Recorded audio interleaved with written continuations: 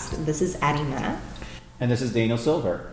And today we're going to be discussing Harry Potter. And, one of the questions that I get a lot about this is, isn't Harry Potter evil? There are witches and wizards in it. We as Christians shouldn't be reading these things. I mean, they do have magic in it. Dun, dun, dun.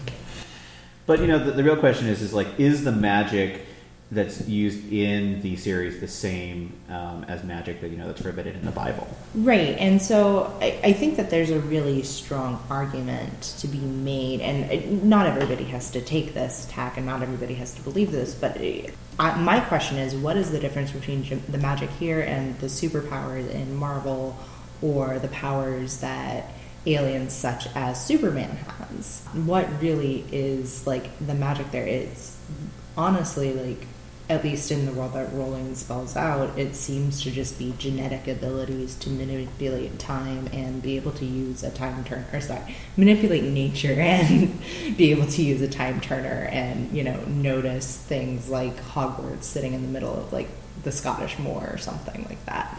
Yeah, and, when we're talking about bad wizards in Harry Potter, we often get onto, the dark arts. And even in the dark arts, I would argue they're not necessarily doing what is wrong with magic in the real world. They're not, talking to spirits. They're not getting their power from the devil. The thing that's wrong with the dark arts is that magic is being used for bad things, and I would argue specifically violence against the image of Christ in all of us. So, there are spells that take away a person's free will and agency. There are spells that kill are forbidden, things like that.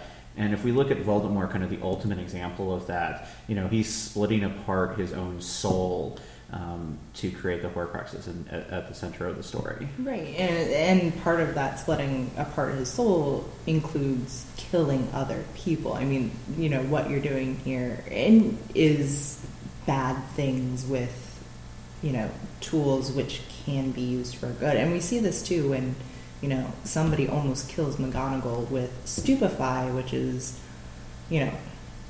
not exactly a harmless hex, but it's also seen to be used by people using it to protect other people elsewhere in the story. It's not, an unforgivable curse or anything, but it does almost kill McGonagall.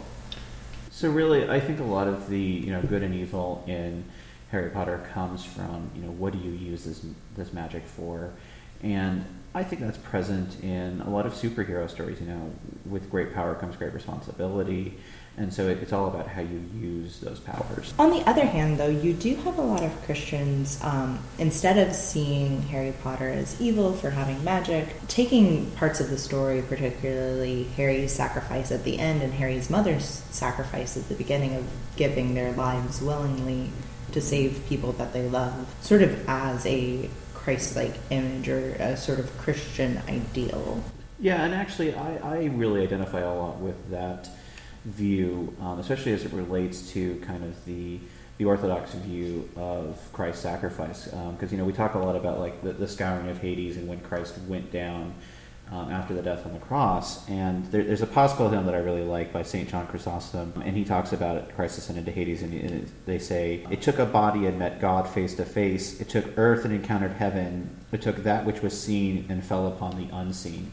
And what that's really speaking to is Hades took this human body that Christ was in, and instead of just finding the human body, it found Christ, God in it as well, and so it was destroyed by that, which to me is kind of similar to Voldemort in the final book, destroying Harry, who was the last Horcrux, and his downfall coming because of that.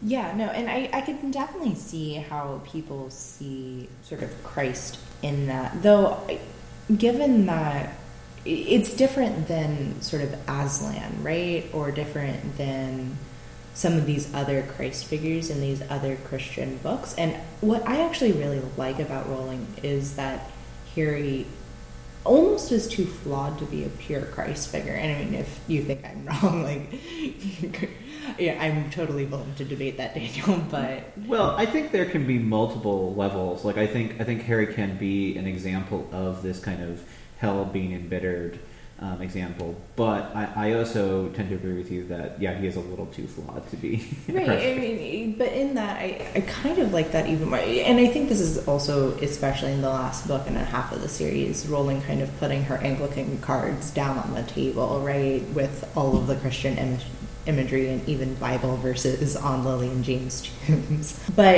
I kind of like that sort of in that Anglican Catholic like the Western patrimony, sort of a good modern version of a story showing not necessarily who Christ is, but how to be a Christian. And I think that that's good for a modern story to sort of reintroduce to modern readers and modern kids. And I think that's a good example. And one of the things that really stands out for me with Harry's Christian living is his willingness to sacrifice, not just for his own personal gain or for his family, and not even just his friends, but for everyone, like everyone at Hogwarts, everyone in the world. He has this kind of view of the sacrifice he's making. Right. He's willing to even die for Zachariah Smith.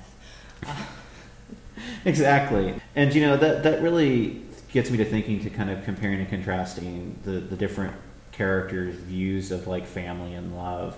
And so one of the things that's always stood out to me in the last book is the Malfoys' kind of redemption in that last book, right. And how you see a real love for... And for those who need a brief refresher, at the very end, Harry comes back to life. Spoiler alert, it's been, 10 years now. So, sorry, but also I think the spoiler alert sort of referendum has run its course on that. Draco Malfoy's mother, Narcissa, allows Harry to sneak back into the castle by noticing that he's alive, but also knowing that the only way to save her son is to let Harry back into the castle. So she sort of betrays this evil Dark Lord that her family's been working with for 20 some odd years for the sake of her son.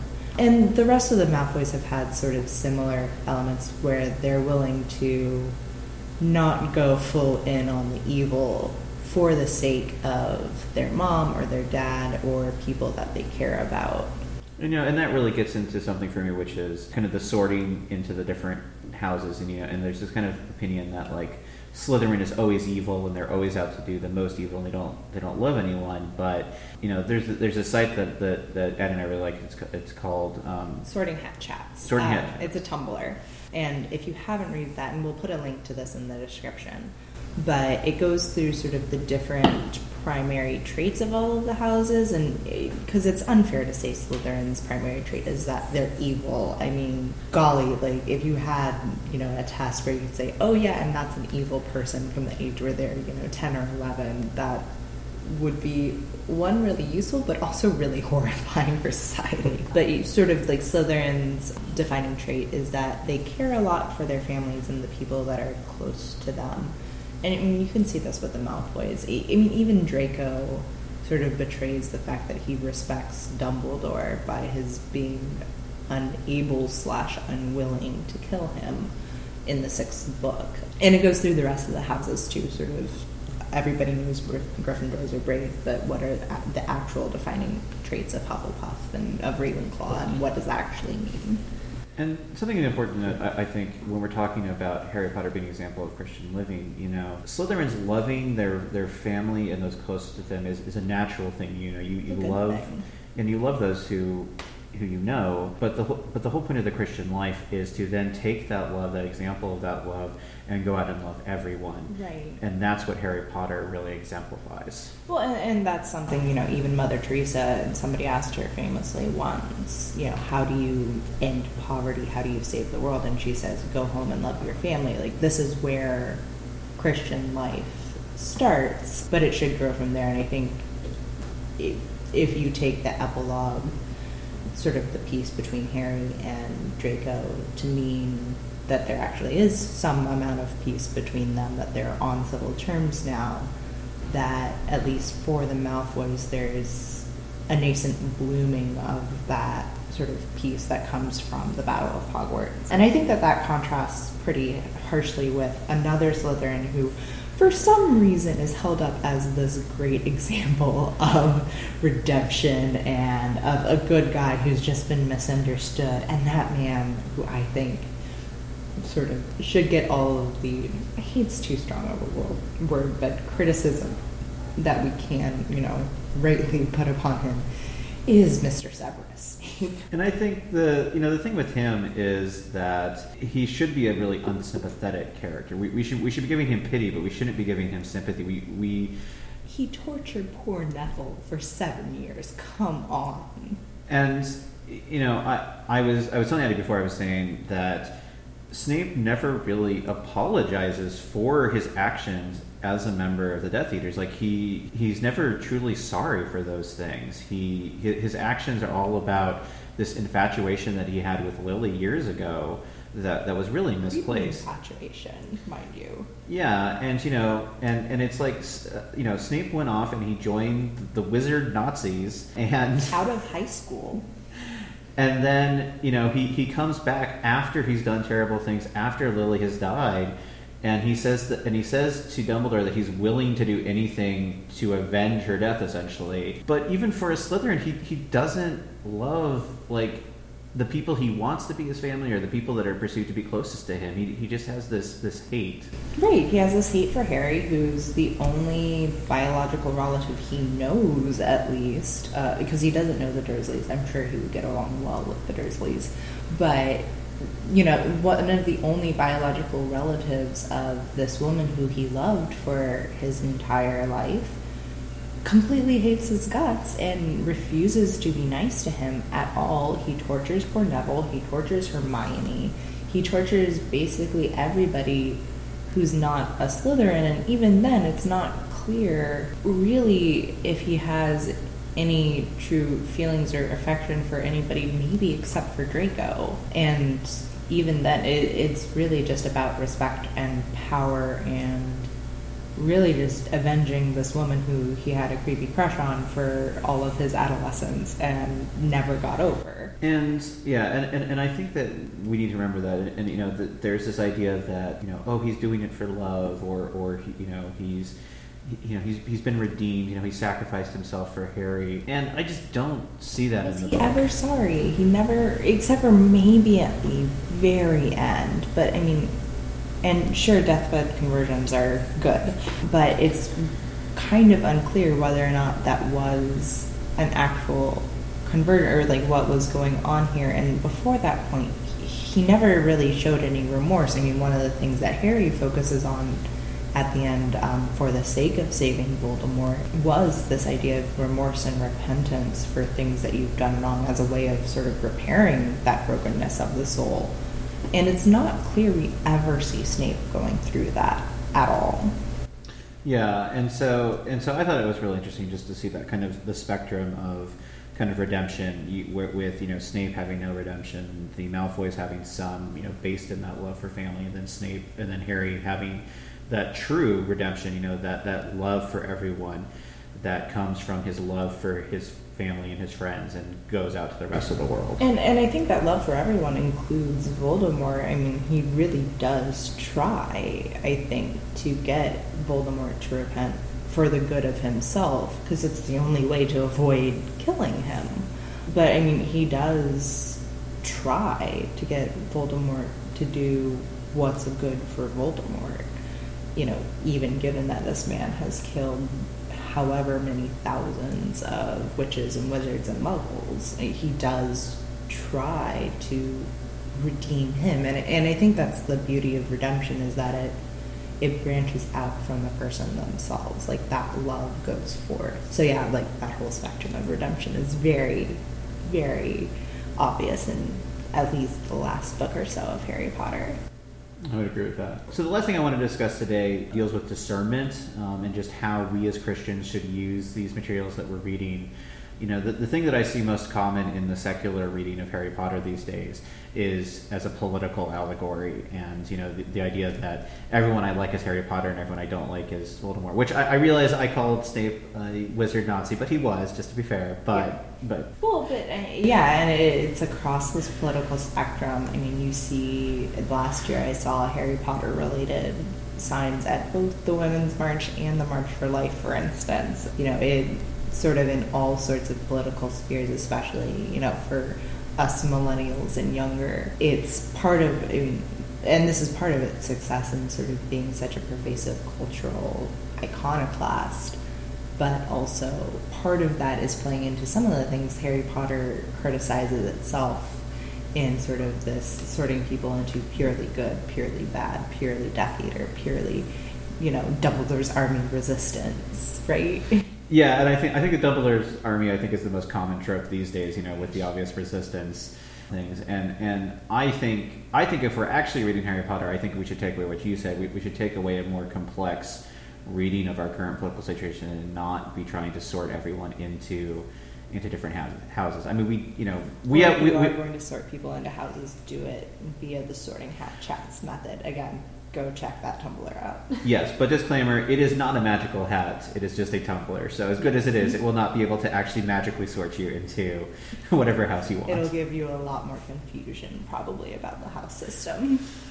But anyway, back to sort of the point of politics and partisanship and sort of how we engage in society as Christians. I think one of the actual lessons of Harry Potter is that not all Slytherins are evil. There are Slughorns out there.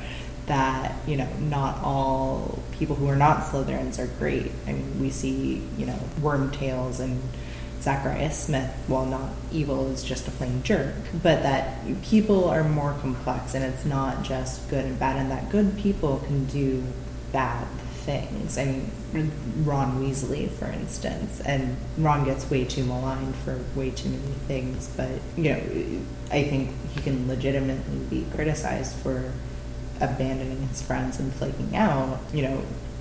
It was from a place of fear, but still in dire straits, but he comes back. Or Dumbledore, and we'll probably have a full episode on Dumbledore at some point, but he's built up for the first half of the series as this sort of paragon of goodness, but if you look at his actions, I mean, some of them are pretty downright creepy, and his methods, and, he might have good means, but honestly, some of the actions he takes are evil. Yeah, I think that what we have to do is we have to avoid a simplistic reading of Harry Potter one way or the other. We should avoid the reading, it's evil because it has wizards, and we should avoid it in the sense that, it's good because there's good versus evil, and it's so black and white. And in fact, the series is, I think one of its strengths is its moral complexity, and like you've been saying. Yeah.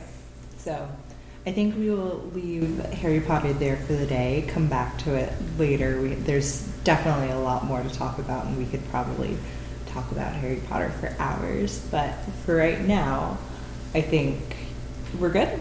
We're good, and we're going to leave you with a little bit of a treat today, actually. Our subdeacon, Nick Jones of St. Mary's in Falls Church, has composed a Byzantine chant version of the Harry Potter theme song that we'll be playing right now. So thank you for joining us today. I'm Daniel Silver. Addie Mena.